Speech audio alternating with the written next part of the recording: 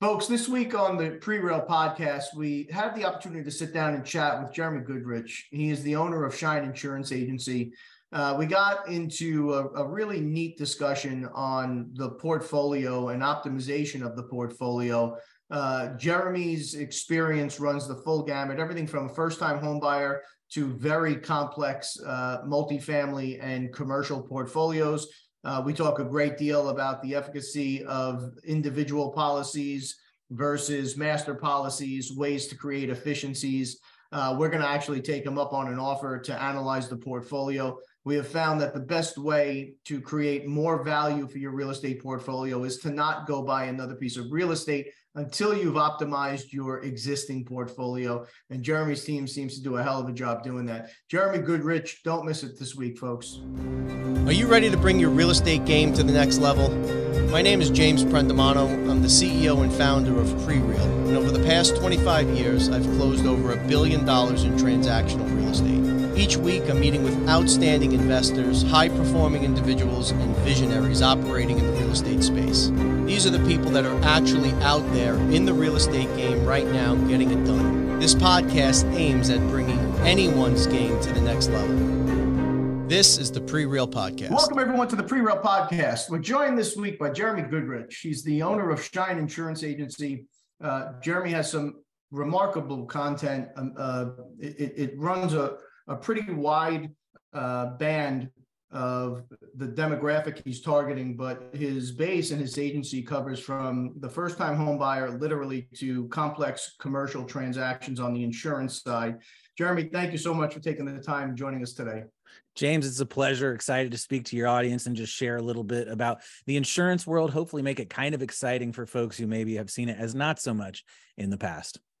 Yeah, so insurance is one of those necessary deals that I think most of us, to be candid, don't spend enough time getting in the weeds on. And it's unfortunate that usually it takes an event, some sort of occurrence before we start to pay attention to our policies in a meaningful way. But it is something that we absolutely should be looking at closely from Jump Street.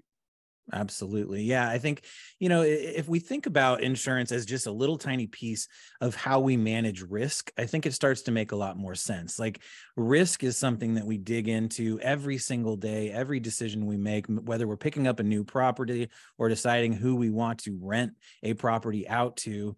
We're deciding what the balance of risk is. If we're going to make a big investment, if we're going to make a small investment, all those kinds of things. And insurance is just a tool inside of our risk strategy, right? It's a way to pass on some of the biggest risks. I think that if we didn't have insurance, this is the positive of it. If we didn't have insurance, none of your listeners would be real estate investors. The only people who would be able to invest in real estate are those who could absorb millions of dollars in loss if a fire burns down a property or someone slips and falls and is injured and files a lawsuit against you. Those would be the only real estate investors out there. And so insurance, in a small way, levels the playing field. And I think that's just one of the positives about the role it plays in your investing journey. Yeah, no doubt about it. So you own your own agency, and I'm always curious about the journey. How did you end up getting involved in insurance, if we can go back a bit? Absolutely. I was an elementary school teacher for 13 years. So insurance was definitely not on my plate. I grew up a pastor's kid. I was always kind of a teacher, a servant. That's what my parents have been as well. And so, the idea of going into something where it's a little more lucrative, finances are a key part of the process, was not at the top of my mind. I met my now wife and business partner while I was an elementary school teacher, and she ran her dad's agency. She was a third generation insurance agent. Making a long story very short, in the end, her dad sold his agency to a big financial conglomerate. She was ready to move on to something else. I had been a teacher for 13 years. That was kind of enough for me. I was ready for another adventure as well. And so we came together in 2013 and started Shine Insurance with the intention of just changing the way people feel about insurance. So it was like, how can I bring a teacher's heart and a teacher's mindset to a world that kind of seems gross and slimy? Can those two things come together? And over the course of the last 10 years, I've done the best to bring them together that I can. Was there a trigger like that for you? Was there a moment or a book or something that inspired you to say, you know what, I'm going to stop trading time for money, you know, the famous Kiyosaki book, and you know, make that leap? Or was this just an organic process with the misses? You know, I think I've always had an entrepreneurial mindset. I'm like so many of your listeners, started, you know, when I was 13 mowing people's lawns and made a bunch of, I mean, it felt like a bunch of money when I was 13. I remember buying my girlfriend when I was like 15 years old, like a gold necklace at a store that doesn't exist anymore, like almost like a Walmart type place. And I just thought it was the coolest thing, right? Like I made this money on my own. I was able to scale that lawn care business. And in fact, I really never stopped in the lawn care world until, you know, I was 36 years old. While I was a teacher, I would drive up to school with my truck and my trailer and all my commercial mowers and teach all day, and then get done with school and go out and mow for the rest of the day. So I've been in the entrepreneurial world for a long period of time, but really the impetus was, you know, one, my wife's father's agency being sold and the opportunity to jump into this world. And two, I was pretty tired of living off of credit cards and simply not being able to cover even my own costs, let alone invest or grow for the future. I made $27,000 a year for 13 years. You know, at some point, it's just like, I can't function that way. And so those things all came together to take the leap. Now, I would say I'm still working towards not having a 9-to-5 anymore. I work for myself. I think there's a great way of thinking about this where, you know, when you start a business, in some ways you're self-employed, which is a little bit better than a W-2 job, because you're in charge of your own time. You're in charge of when you do it. And there's no one kind of bossing you around, but you're still spending a ton of time. From that point, you want to grow into truly owning a business where you're no longer self-employed, but that business is putting off essentially passive income, or at least partially passive income, to you. And that's where the real magic happens. And after 10 years, I'm really getting to that place where I'm like, okay, I'm not self-employed anymore. I have a team of 8. I have passive income coming off of this business that I can now invest in real estate. I'm a passive investor in multiple real estate deals. And so I think that's the goal, is to move up to that place. And that's taken almost 10 years for me, because we've just taken it really slow. Shine Agency has a really great YouTube channel. The videos, you know, some of the videos have, at least the ones I saw, 80, 90,000 views. And you focus on some detail that I have seen agents fail to focus on and provide. If you could talk about where all of that content came from and why you decided to produce it, and then we can graduate from there. Yeah, I mean, I think it all starts from having been a teacher, right? So when you teach 3rd and 4th graders something, you're trying to do a couple of things. One is you're trying to get the basic foundations underneath the thing that you're engaging in. And 2, you're trying to inspire them that the topic is interesting and somehow. To give you an example, when I was teaching math, I taught a businesses class, kind of what we've been talking about where each kid created their own business. The fun part was it didn't have to be real. It could be anything they wanted. So some kids sold planets, some kids sold waterfalls, people sold all these different kinds of things, right? And then we would exchange things, and there was a whole process underneath it. And so I'm always trying to do some, you know, combine those two things, the foundations underneath something and the excitement and interest in it. And so when I knew I wanted to try and help some first-time home buyers, and this was from an insurance perspective at first, I read a book by Jay Baer, who is a great marketing author, has lots of good books. One of his first books is called Utility. And he said, you've got to have success in business. You've got to really refine who your ideal client is, and then just try and do good stuff for them. Doesn't have to have anything to do with your product. Just put yourself in the center of their journey in any way that you can. So I was like, okay, my ideal client is a first-time home buyer. How can I help? And I was like, well, how can I teach them the process of buying a home, of course? And so I interviewed realtors, I interviewed lenders, I interviewed title company owners and inspectors and appraisers and everybody in between. And my intention was, okay, how can I teach people in a really simple way the process of buying a home? This isn't to replace a realtor or a lender. This is to facilitate under the bottom of those some foundation, so when they get to their realtor, they're pre-approved for their mortgage, they've got their credit as good as they can get it, right? I knew I was helping realtors in some ways in this. And so I created a bunch of videos, one being the 20-minute just how to buy a home from start to finish.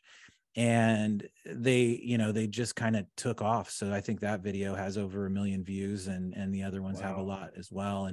And I was fortunate because that was started in 2015. So there were a lot fewer YouTubers when I started posting those things. But the intention was simply, how do I explain things as simply and clearly as possible while providing enough information to actually help someone in their journey? In the real estate world, folks just don't know it. They're going through a very foreign experience, and your content, I think, offers some comfort and really boils it down for them, because people just don't know the process the way we do. Yeah. And I think that one thing you can do, all of your listeners, when they're thinking about creating content is, what's the question you just got asked earlier today? If one person is asking you a question, that means 100 people are also wondering about that question. And so by creating content that answers it, you do two things. One is you answer questions that people actually have. And two, you can point back to that content when someone says, hey, I've got that same question. For example, I get asked the question, I'm an insurance advisor, right? Does my insurance cover a rental car? I get that question 3 times a week. So I created a video. Does my insurance cover a rental car, right? And when I respond to someone in email, I say, hey, here, and I've got, a template that I send to them with basically the foundational answers. And if you want to know more about it, here's a video that you can watch, right? So now you've added to your service providing as you're going through the process. And then your clients are going to say, wow, this person has thought this ahead. And if you're fortunate enough to get some views on that video, then they go to that video and they're like, wow, this person that I am working with also has a large audience on YouTube. That's harder to do now than it has been in the past. But I think it's really just all about answering questions that people have and providing that foundation, because that's what creates the comfort. You said comfort, which I love that you said that. That feels so important to me that I could provide that to someone. And it's really just answering those questions. So this feels like it came about in a very organic way for you. Was there a marketing genius behind this, and the proper tagging and production and descriptions and the metadata and all of the things that you have to pay attention to today? Or is this all kind of self-taught? It's 100% self-taught. I mean, you talk about those 80-hour weeks. I don't work as many of them as I did in the past, but when I was first posting these videos, the first podcast episode I ever put out, you could appreciate this. I edited the audio myself, and I still have a photo of what that audio looked like at the end, because it took me about 10 hours to cut out all the ums and ahs and things of that nature, right? And so at the beginning, I was doing it all myself. And now I have a podcast editor who helps me to take care of that. YouTube, I still do pretty much all on my own. It really is just kind of like, okay, what do I think people need right now? All right, I'm going to put it out there. And since I've been doing it for quite a few years, being able to edit a video is pretty quick. And I probably don't have the best looking videos in the world, but I just try and get it out there and give folks some answers to their questions. It's good stuff. And the fact that you've done it organically is remarkable to me. I know what it takes and how much of a challenge that is. So congrats on that success. Thank you. As you've gone through the process now, you have grown into, or did you always offer commercial products as well on the insurance side? 100% grown into it. When we started the agency, my wife, Mackenzie, knew a whole lot about insurance than I did. I pretty much knew nothing. I was an elementary school teacher. I finished a school year. The week after that, I studied for the insurance exam, and that Friday I took it. And the Monday after that, I was offering home and auto insurance to folks for the first time. And so I've really just grown my knowledge from personal insurance into small commercial insurance, and then from small commercial insurance into large commercial insurance. And that's all I do now, is work with clients who have, 200-300 units of commercial real estate or larger. I have clients with 6,000-7,000 units. And so it's really just a progression, right? You make yourself a little bit better every single day. You answer a question question on one day that you didn't know the answer to yesterday, and then someone asks it of you a few days later and you know that answer, and you just start to compound knowledge. And I think that anyone who gives advice about entrepreneurship or learning anything, learning how to play the piano, right? You sat down with your piano teacher and they taught you how to read music, and then it was how to feel music, and then it was how to play a larger piece. I think that growing in any knowledge base is simply stacking little bits on top of each other, and it's those basic daily habits. So one of the videos that you have right up at the top of the site talks about, I think it's the 7 red flags of a home inspection. Mm-hmm. Give us, you don't have to give us 7, but give us some of the red flags that as real estate investors, we should be keeping an eye out for on our insurance policies or in the insurance world. So from an insurance perspective, I mean, some of the red flags, it starts with roof. You know, I mean, if you've got an older roof, that's going to create a couple of issues. One is probably, you know, an issue for yourself as you're deciding to buy a home, that's going to be a cost to replace that home. From an insurance perspective, your insurance costs are going to be significantly higher if your roof is more than 15 years old. That's because an insurance company knows there's a high likelihood that a loss is going to happen, that a claim is going to happen. So that would be one of the top things I would put, no matter what size the real estate is the age of the roof is a big piece. One of the second things is whether something's in a flood zone or not. You know, I think I see folks getting deep into the purchasing process and not seeing that something's in a flood zone until too late. And, you know, there's a couple of things about a flood zone. One is that you're much higher likelihood to have a flood. So that's a risk you got to decide whether you're going to take on. But 2, flood insurance is fairly expensive, oftentimes more expensive than homeowners insurance as a whole, right? You buy a homeowner's insurance policy for $1,500 a year, and then you want to add flood coverage for the natural rising of water because of a river or a rain or something like that. And it's $2,000 just for that, more than for everything else, right? And 3, a mortgage lender is almost always going to require that you buy that insurance. And so it could be a cost that gets added in there on the back end that you didn't even realize. And if your debt to income is really close, that could potentially create a problem in that as well. So a roof is number 1. Flood or flood zone is number 2. I would say another high risk that I see a lot is, this isn't as much insurance. It's not like a question. I mean, it's just foundation stuff.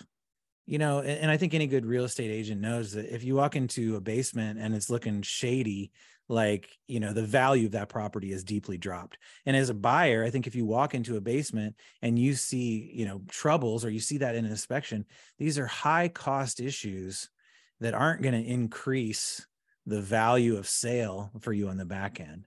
So, you know, those are 3. You said I didn't need to go all 7. I could keep going if you want, but those are 3 common examples. So the policies, as you had described earlier, are managed risk. That's essentially what you're trying to do here.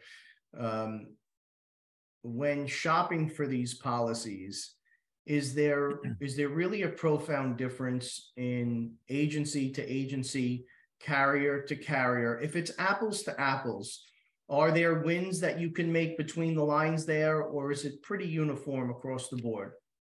It's vastly different, especially when you leave homeowners and start to get into real estate investing, whether that's residential investing, 1 to 4 unit properties, or that's commercial, 5 unit or more apartments or office buildings, golf courses, things of that nature.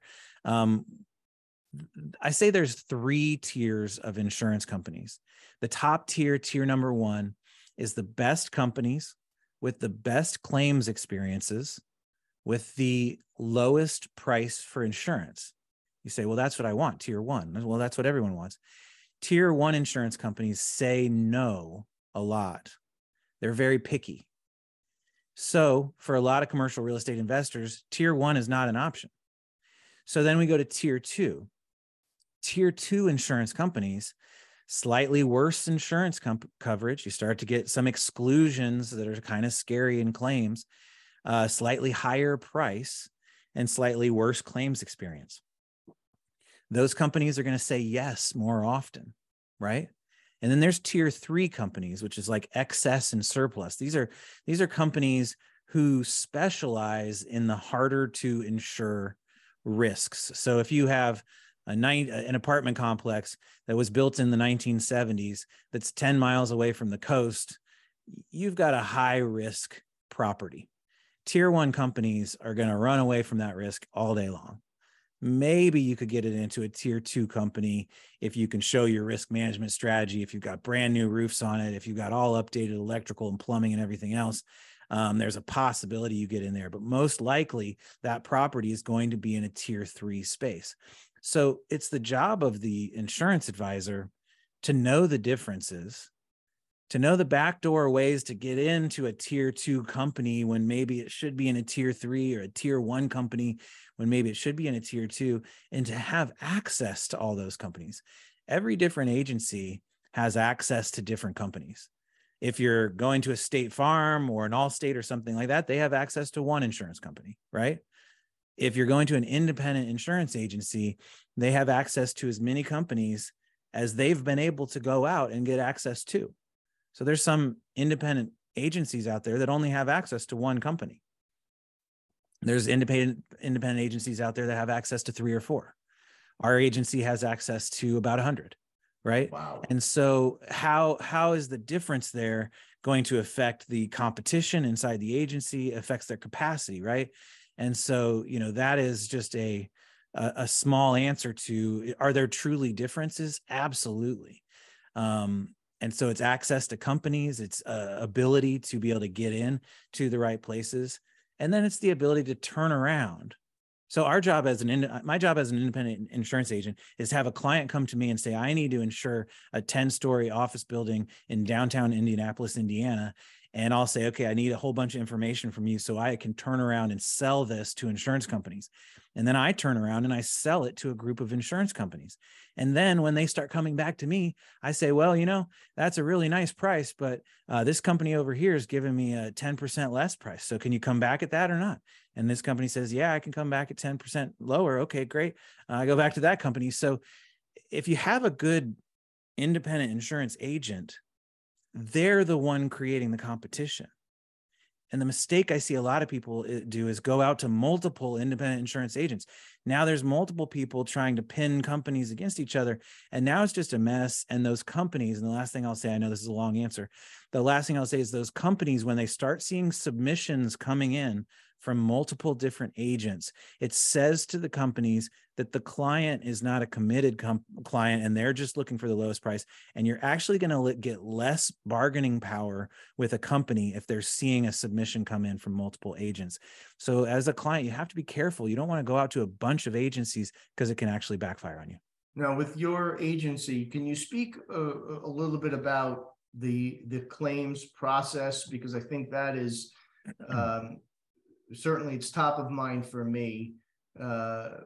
Insurance is insurance, and it's there until there's an event, and then you want to be able to lean on someone that's going to be there for you. So when a claim arises, if policies are placed through your firm, are you guys available during that process, or is it deal with the carrier? Yeah, that's a great question. So here's how the players lay out. So when you have an insurance claim, the insurance company is the one that's going to pay the checks, right? The insurance agency, which is what I own, is not going to pay the checks. My role is to be your advisor. And so I'm absolutely involved in the process, but mostly when I need to. So what happens in a claim is I connect the policy owner, right, the client, with the insurance company adjuster. And what I say to my client is, hey, this person better take great care of you. They better be really clear in their process, and they better make sure that this comes out on the back end how you expect it to come out. If in that process you have any questions or you need my advocacy, this is when you need to bring me into the mix. If they're doing their job, you don't need me in the middle, because ultimately that's just too many people and more communication you don't need. But if they're not, then this is when you need to come to me and get me pulled into the mix. And that's different than a lot of you know, if you, again, coming back to that State Farm example, the person who sold you the insurance at State Farm has zero connection with a claim. They're not going to be able to help you. They're not going to be able to give you any advice. They're not even necessarily going to be able to see the claim in their systems or anything like that. And that's true in a lot of places. With some independent insurance agents, you know, aren't going to get involved either. So that's a question you probably want to ask, the one you just asked me. What happens in a claim scenario, and can I count on you to be my advocate through that process? Okay, so outside of the general policies, do you guys get into umbrellas and some of the more complicated coverages as well? Yeah, so the term umbrella gets misconstrued a lot. So generally in the insurance world, when we say the term umbrella, we're talking about excess liability coverage. Now, liability coverage is really simple to understand. It's when bad things happen to other people because of you, your home, or your business. So I've got a claim going on right now where someone slipped, a tenant in an apartment complex slipped and fell on their way out to the car. They had a broken arm. They decided to hire a personal injury attorney. We're navigating that process. The liability coverage on that person's policy is what is covering them for that situation. An umbrella is excess liability. So usually we have about $1 million of liability coverage. That $1 million is definitely going to cover that person's broken arm, no matter how bad the lawsuit. Well, I shouldn't say no matter how, very likely to cover that no matter how bad it is. But could it go above and beyond $1 million? Yeah, it could. And certainly if you have a lot of assets that you're worried about higher numbers, then you want more liability coverage than $1 million. And that's where an umbrella comes in place. You can get an extra million. So now you have two. You could get a $10 million umbrella. Now you have $11 million in a loss scenario where something bad happened to someone else because of you. In the commercial real estate world, sometimes people say umbrella when they're talking about an insurance policy that covers their entire portfolio, as opposed to one policy for this location, another policy for this location, another policy for this location. In the insurance world, we would call that a master policy or a portfolio policy. This is bringing multiple locations together, sometimes even with separate LLCs for every single location, bringing them together on one master policy so that it's oftentimes cheaper, it's easier to add a property or remove a property. There's lots of advantages to master policies. So I don't know if you were referring to a master policy or an umbrella, but I hear those terms kind of interchanged and mixed up a little bit. As an investor, if you have LLCs that are set up for each transaction that you're involved in, and each long-term hold, and each individual property has its own policy, and you then want to cover vis-a-vis excess through an umbrella, or I didn't even realize that it was a consideration that instead of having individual policies on each property, you can have one master policy that covers the different LLCs? Yeah, absolutely. So a rule of thumb is the LLCs need to have at least 50% similar ownership across the LLCs. So if you've got drastically different ownership structures between one LLC and another, then a master policy probably doesn't work for you. But especially if you're, I see a lot of scenarios where you're a single owner LLC and you're purchasing 1 to 4 unit dwellings, right? And you've got a schedule of them. Maybe you're in a town, it's a college town, you're doing student housing and you're just buying all these houses up, right? All these LLCs are under essentially the same owner, or at least certainly 50% the same owner. And now we can just schedule those on one policy, and it makes it a lot simpler. One potential negative to doing it that way is how it splits out the cost for your accounting.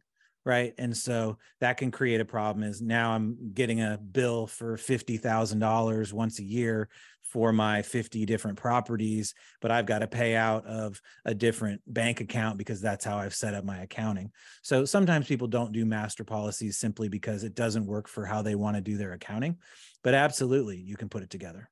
So does a master policy though give, let's face it, we're based here in New York. It's a highly litigious society. Yeah.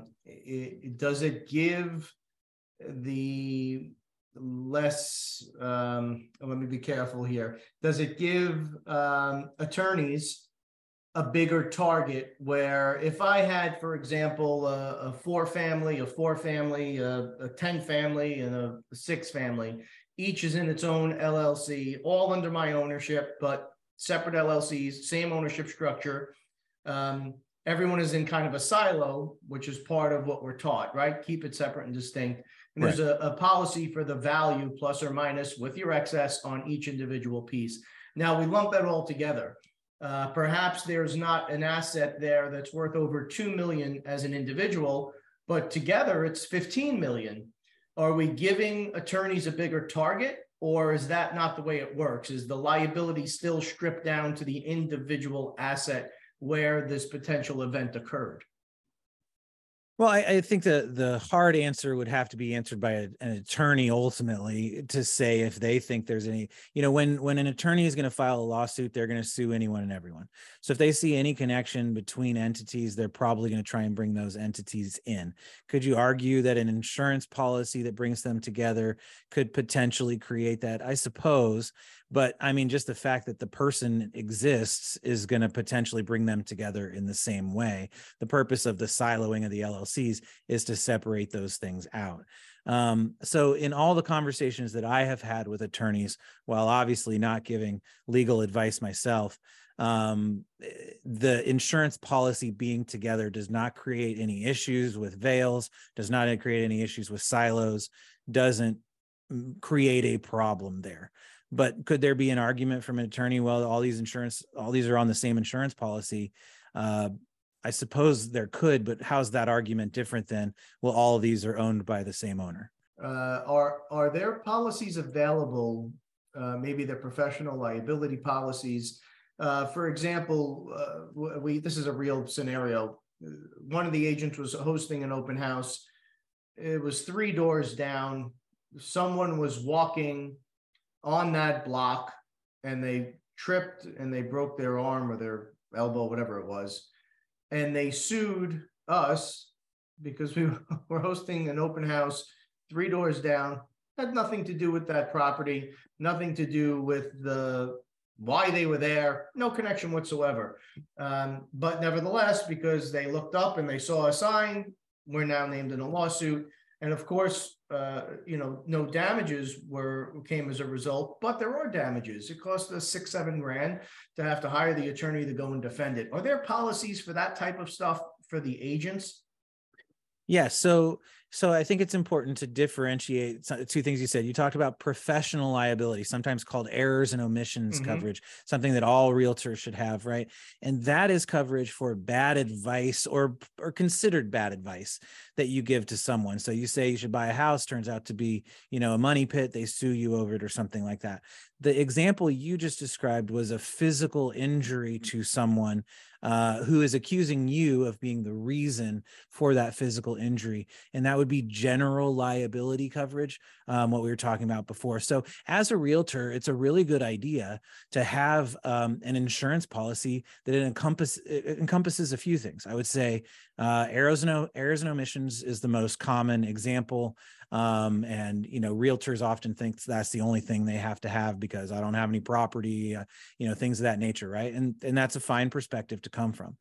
But you should also probably have general liability coverage. I would argue your general liability policy in that scenario would have defended you up to that $6,000 until it got thrown out. So that would be a great example of why a realtor should have a general liability policy.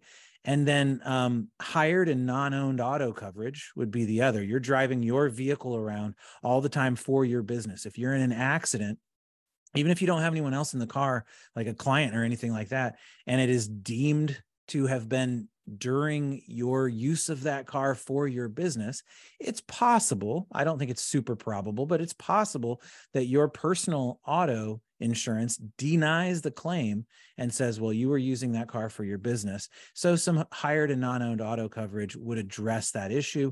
And then the last thing would be some business personal property coverage. This is just coverage for your stuff, your computer, some items. If you do have an office, whatever, your desk and chairs and things of that nature, generally, there's a very limited amount of those things that need coverage. But that would be a quick litany of the types of things a real estate agent might consider for insurance. The E&O is an absolute, but are there exposures out there for general liability or property coverage or hired and non-owned auto? Yeah, absolutely. And Jeremy, what's the best way for folks to reach you if they wanted to take their portfolio, as we are going to candidly do, and have it looked at and see if we can't centralize and create some efficiencies here? What's the best way to find you and to reach you? Absolutely. Shineinsurance.com is the easiest way. And we have an online portal there that you can submit information, or you could reach out to me. I'm all over the socials. I hang out a lot on LinkedIn and spaces like that. And then again, feel free to check out our YouTube channel. As you said, there's a lot of info there, and hopefully it provides a lot of value to your listeners. Well, this was very valuable for me. I can say for sure we're going to double back and take a look. This is a good time to try and optimize. The greatest way we have found to increase value in your portfolio is not to go buy another deal. It's to create efficiencies in the deals that you currently own. So we're going to definitely pursue this. I can't thank you enough for the time, Jeremy, today. This was really informative. Yeah, James, happy to help, and obviously happy to chat with you or any of your listeners about how to limit the cost and at the same time make sure you've got the right coverage. Jeremy Goodrich, everyone. As always, please stay safe. Are you ready to bring your real estate game to the next level? My name is James Prendamano. I'm the CEO and founder of Prereal, and over the past 25 years, I've closed over $1 billion in transactional real estate. Each week, I'm meeting with outstanding investors, high-performing individuals, and visionaries operating in the real estate space. These are the people that are actually out there in the real estate game right now getting it done. This podcast aims at bringing anyone's game to the next level. This is the Prereal Podcast.